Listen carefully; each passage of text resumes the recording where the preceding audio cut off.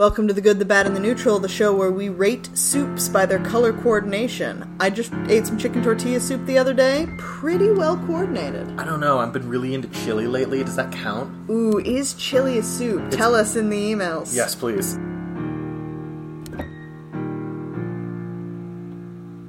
Hello and welcome to The Good, the Bad, and the Neutral, the show where we discuss and debate the D&D alignments of fictional characters. My name is Avery. My name is Jack, and we're not doing Batman Productions. We've got a 20-sided die and a list of characters we could potentially talk about. Now we're going to give you guys a brief bit of background on the character and how familiar we are with them, and then one of us will make a case for what their alignment is, and the other of us will make their case, and then we're going to talk about it. Hey guys, this is our 10th episode. Besides the special episode we did, of course. I'm just really excited. So this is our 11th episode? I'm not numbering the special episode. It's a special episode. That's fair. So, numerically, this is our 10th episode. All right. We've been doing this for 11 weeks.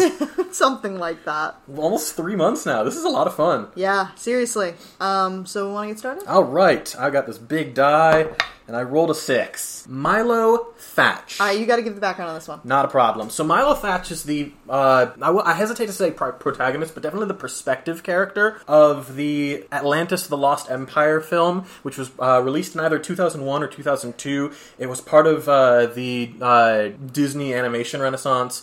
It was a very out-of-character film for Disney. This weird, early modern tale. So the film follows the character of Milo Thatch. He's a scrawny, weedy guy. He's a deeply underappreciated academic. He believes in his grandfather's beliefs that the lost city of Atlantis could be found. And he gets the financing to create an enormous submarine to find the lost city of Atlantis. Finds the lost city of Atlantis. Saves the lost city of Atlantis from his own expeditionary force. And then ends up staying in the city to help them recover their lost heritage. I'm not going to talk about the second movie because it's very weird. Okay. I think that, for me at least, it's pretty cut and dry that Milo is chaotic good. Okay. And the reason I say that is because he always wants to do right by the people of Atlantis, especially his love interest. But the people in general, you know? And when he has the opportunity to do so, he does, in spite of his own expedition group's thoughts and ideas. For me at least, I think this is pretty cut and dry. I don't know, maybe he could be neutral good, but the fact that he, is pretty consistently, going against academic, convention to follow his own beliefs seems pretty chaotic good to me, too. I actually do think he's neutral good. For the first act of the film, part of the reason he wants to become the discoverer of Atlantis and find the lost city, it's not to prove the other academics wrong, it's to become a part of that elite group. He wants to be a member of the respected academia. He doesn't want to be tearing down the system or anything. He wants to join the system.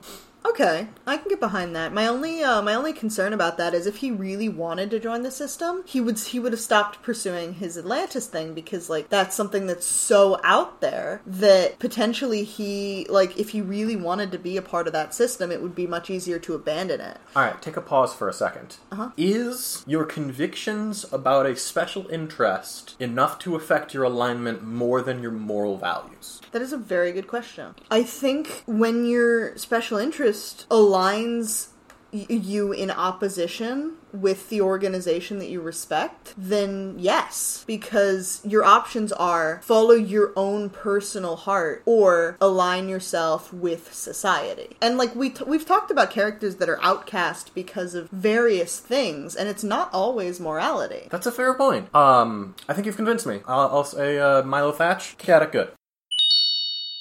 Alright, let's talk about Team Rocket. Oh boy. You're giving the background on this one. Okay, so we are speaking specifically of Jesse and James from the Team Rocket anime. From the Pokemon anime. Is it? Continue. No further questions. So Jesse, James, and Meowth are recurring members of an organization called Team Rocket, and they are also Team Rocket because they're the Team Rocket members we care about.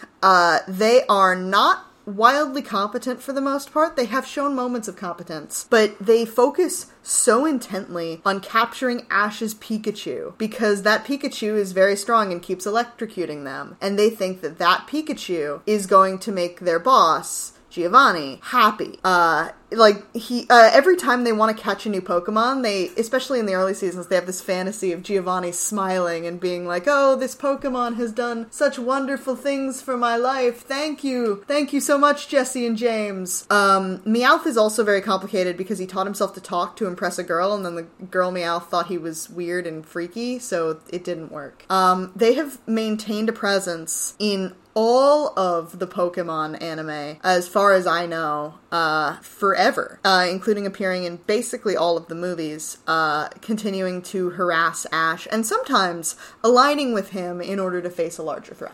I will say this much, as far as I know, despite the fact that they are the usual day-to-day antagonists of the show, they have never been an overarching plot antagonist. Even when Team Rocket is explicitly the bad guys, the three of them always end up either out of the picture or aligning with Ash to defeat the greater evil. The rest of Team Rocket seems to see our Team Rocket as basically just like an incompetent nuisance. Which is why I'm going to bring up another thing before we get into this, the alignment of this. We've been watching She-Ra, Princess of Power, for the past few weeks now. We're midway through Season 2 right now. We're almost on to Season 3. And the character of Scorpia is basically their Team Rocket. Yeah, basically. Yeah, constantly obsessed with impressing her boss. Very, endearingly incompetent. And that being the case, I'm going to go out on a limb and say they are true neutral. And here's my argument for why. They are never interested in actually hurting anybody. Even when they want to capture Pikachu, there's no fantasies about, torturing Pikachu. It's always just hand him off to our boss and be done with it. That sort of disregard for either the good or the bad of the situation puts them squarely in the moral neutrality. I call them neutral in the lawful chaotic spectrum because they are part of a lawful organization, and I think no one can argue that Team Rocket is a lawful organization, but at the same time, they themselves are weirdly strongly chaotic energy. And I think, if you inhabit moral extremes, you end up in the neutral section, and we've talked about that before a little bit. So that's my argument. I want to also mention, in terms of having chaotic energy, at least James, but I'm pretty sure all of them, have run away from their society in some fashion. Jessie was a rich girl who bailed. James, or was Jessie poor and grew up on the street? I think so. I think James was the rich James was the rich guy who bailed. Jessie bailed on her life. They don't feel any loyalty to the lives that they live. James especially feels no loyalty to his family. They're very much outcasts. Yeah, but they're also part of an organization, and they follow those rules. So I think putting them strictly intra-neutral is a good call. Cool. I want to also just, build on that. Team Rocket is very much a me and mine kind of group. When they want to capture Pokemon, it's so they make their boss happy. Not even, make Team Rocket stronger. Just make their boss happy. A lot of the time they want to capture the Pokemon because they think it'll make Giovanni laugh or be able to make him nice tea. There's clearly no sort of sense of wanting power or even prestige. They'd be excited to get promoted, but mostly they just seem to want to make their people happy. And when they get involved and they're willing to align themselves with Ash, 9 times out of 10 it's because their skin is on the line. The world's gonna end. They don't want to die. Alright, I think we have reached a consensus here. Yeah. Team Rocket? True neutral. And delightful. Also delightful. Also stupid. Let's talk about Haymitch Abernathy. Oh boy. Alright, go for it. Okay. Haymitch Abernathy. Now, it's been a while since I read and or saw this media, but we're going to cover the best we can. Haymitch Abernathy is District 12's only living survivor of the Hunger Games. until Katniss, what's her last name? Everdeen. Yeah, Katniss Everdeen. Until Katniss Everdeen shows up. Haymitch Abernathy survived through some very traumatic experiences, and won his challenge basically by setting aside his humanity. I don't remember the exact circumstances, but I remember it being really screwed up. He is driven to drinking by the situation, and his entire motivation for the first book is just keeping Katniss alive. He thinks Katniss has the better chance between her and her rival, Peeta Mellark, of surviving, and he doesn't want to lose. Now, it should be important to note, this happens every year. It's been 25 years since Haymitch won his challenge. He has coached two children, every single year since then, and not a single one of them has survived ever since. So he's a very jaded guy. It turns out later on that he's part of the rebellion, and he becomes like a leading force in rebel actions in future stories. I don't remember quite what comes of him by the end of the story, but I do know that he survives and does like get some character growth. I think he stops drinking at one point. So he's definitely he gets his day in the limelight. Do you want to tell me what you think his alignment is? Yes, I know a shocking amount about Haymitch Abernathy. So I think he's chaotic good. Okay. And I'm going to give you my whole theory on why. Hit me. So, Haymitch was in the Court of Quell, the 50th. Yes. Yeah. And his Court of Quell issue was that there were double the number of tributes. There were a ton of people. Haymitch bailed. He didn't bail on the Hunger Games, obviously you can't, but his whole shtick was that he ran away and he used the force field to protect himself. He actively avoided, when he could, doing harm to other people. Which I think is very, like, you do what you have to stay alive here, but avoiding it as much as possible in a situation that traumatic, I think, is indicative of a good person. He's not as into saving his skin. He is into saving his skin, but he's not as into it. And he did have a girlfriend to go back to and parents. However, the Hunger Games people, the Capitol, did not like this strategy. They thought it was bad TV. So they killed Haymitch's family and girlfriend, leading him to be as terribly jaded as he is today. We've talked a lot about characters that are damaged and are therefore incapable of reaching their alignments. And that's where Haymitch is at for those 24 years before Katniss's first Hunger Games. He's jaded, he's miserable, he doesn't feel like there is a chance to fight against the Capitol. And so one could argue that at that point he's chaotic neutral, but I would argue he's just damaged good. And then when he's given hope through Katniss, through the rebellion, through Peeta, honestly. Peeta more than Katniss, I would say. Katniss is a wildly unpleasant person, and Peeta's just got this big heart and all this love, and that's the kind of thing that gives you hope. I'm Team Peeta, fight me. But Haymitch, when given the opportunity, gets more gung-ho about the rebellion than Katniss does. He wants this terror to end.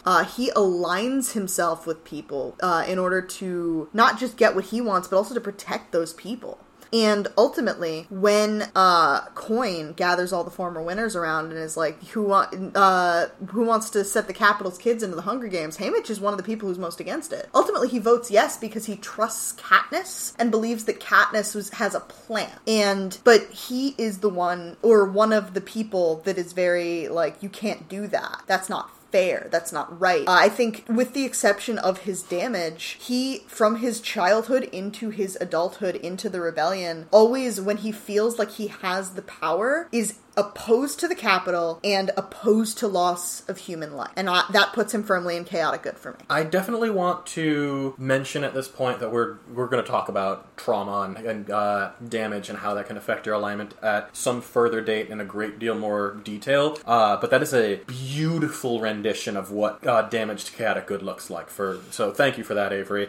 You have strong Peeta energy. Aww. I also just want to point out at this point, before we end this podcast, Milo Thatch, our first character for this episode, definitely a trans man. I love that. Yeah. I'm big in support of that. Big, right. Strong energy. Big, strong trans energy. And like all the cis people out there who are like, I don't know if that's legit. That seems like a really stretch for a headcanon. Literally every trans man you ask will be like, no, that's legit. That is 100% on board. Oh yeah. Alright, so Haymitch.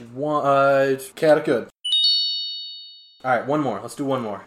9. That is... Dumbledore. Albus Dumbledore. Albus Percival Wulfric Brian Dumbledore. Alright, go ahead. He's 150 years old. He is, at the time of the series, the headmaster of the Hogwarts School for Witchcraft and Wizardry. He is also, I believe, a member, perhaps the head of the Wizengamot, which is Wizard Court. He turned down... No, that's right. He turned down the option to become a member of the court. He's also, for some reason, not on the board of directors. I think that could just be like a conflict of interest. He is arguably the most powerful wizard since Merlin. At least the story presents him as such. He is, for the stretch of time that we know him, focused almost entirely on two things. First, and most importantly, the defeat of Voldemort and the destruction of magical supremacy as an ideal. And second, and this is important, but second, the protection of his school and his students. He's the consummate chess master. Every single move he makes is 10 steps ahead. Even when he admits he's made mistakes, he does so for very human reasons. Like, I fell for it. I wanted and that's part of, actually, I do want to bring this up real quick before we get into his alignment. Part of the reason he turns down the choice, or the opportunity to become a member of power, and they say over and over and over again, hey, you could be running for Minister of Magic, you could be in charge of everything, we'd all vote for you. He turns it down because he remembers what it feels like to have power, and he doesn't trust himself with it. I have a thought. Okay.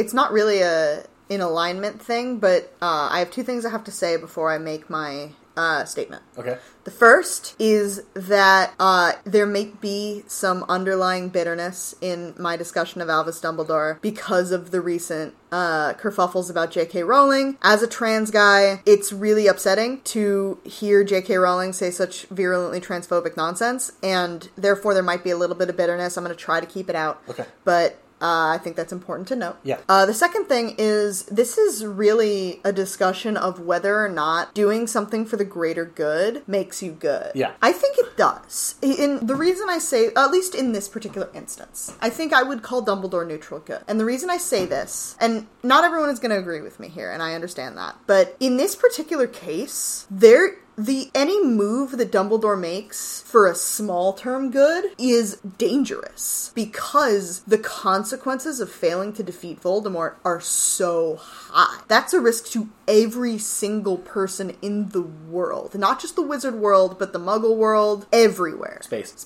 Pig farts too. Yep. But I think, and part of the reason I call Dumbledore neutral good is because he clearly understands and cares that he is hurting people in the short term. I think a lot about that, for other reasons, but I think a lot about that scene at the end of the Order of the Phoenix that is not in the movie, which is incredibly upsetting to me, where Harry is running around smashing everything and being angry and having trauma and puberty happening, and Dumbledore is genuinely like, I am so sorry. I made mistakes here because I thought they were the right thing to do to stop Voldemort, and I was wrong. And I think that the fact that he cares and he tries to make up for his mistakes, and when he hurts people, it's because he understands that short-term pain is an important sacrifice for the long-term goal of defeating the ultimate evil, and he always tries to make up for it when he can. So, I agree with you, first of all. I think actually he's lawful good, just because he's he is a keystone of the setting, structure, and law systems. So we've already talked about how you don't have to be lawful if you're making the rules. I understand that. I do still think he is lawful. I think his moments of accepting, or of breaking the status quo are in service of the law more than they are in defiance of it more often than not. That being the case, Albus Dumbledore is a very difficult character to come up with a solid alignment for. I honestly, until this conversation, did not have a good answer, which is part of why I was so excited to talk about him. Dumbledore has done a lot of damage to the people he touches. First and foremost, and perhaps most strikingly, leaving Harry with the Dursleys, which left Harry with some serious trauma for the explicit purpose of making him easier to mold in the future. Now, that is not a good aligned act under any circumstances. But I think Avery has a very good point in that the service of your... Sometimes you have to wait, because nothing happens in a vacuum. There's context for every action, and sometimes you do have to weigh the damage you are doing against the damage you are preventing. Now, I'm not a utilitarian. I don't believe that good and evil should be a quantifiable thing. You can't, if you kill 10 people to save 1 million, you've still killed 10 people and you're still a murderer. That being the case, Albus Dumbledore has seen firsthand what evil does to the world. I will remind you that in Harry Potter canon, World War II was caused by wizards. The Nazis were all wizards. And this is another thing on that scale that's about to happen, and he's doing his level best to keep it from happening. And as someone who has a lot of personal, family reasons to be upset about World War II, if there is an action you can take to knowingly prevent genocide, you take that action, no matter what it does to you. See, and I think, I have a couple of thoughts. I think I do relinquish lawful because of that bit in the second book when he willingly goes off with the Ministry, when everything is crazy. But I think that the thing that makes Dumbledore good, even though he does these reprehensible things for the greater good, is because when he thinks he can, he always does the small-term good too. He makes the sacrifices he feels like he has to, but he always does try to also do good in the short term when he can. He doesn't always get to, but I think it's important that he always tries. There's some thunder. I'm sorry if it shows up on the recording. The other thing that I think is important is, Dumbledore is a deeply human person. He makes a lot of mistakes. He just does. He admits most of them. Yeah. And I think one of the reasons why it's difficult sometimes to see him as a good man is because we're not in his head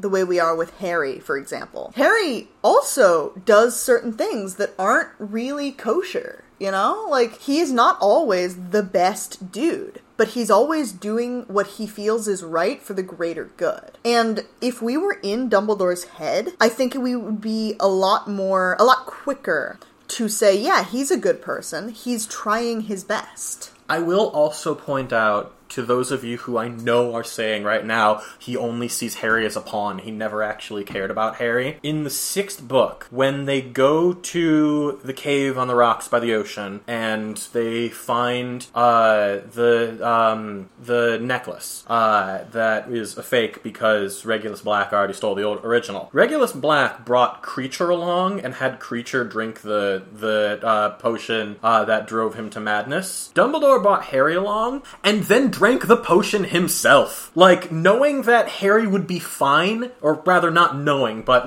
knowing that... he's a healthy young man. Knowing that it might kill him, that he still drank the potion himself, knowing that it might kill him, knowing that it might make Harry's task considerably harder in the future, but because he knew that if Harry drank the potion, it could kill him. And he wanted Harry to live, and he was willing to sacrifice himself for that cause. I think this is my last statement about it. I think the reason that Dumbledore is pretty definitively lawful good is because you have to be willing to die for your beliefs. Yes. And Dumbledore died for his beliefs, both to protect Harry, protect Draco, and set them up for the greater good of defeating Voldemort. Dumbledore died to protect Draco Malfoy's soul. Now, I am a Draco Malfoy stan, but that is a brave, brave move. That is very good aligned. Yeah. I also probably wouldn't have died for Draco Malfoy in those circumstances. Yeah. I like Draco. So yeah, I think Dumbledore is... lawful good.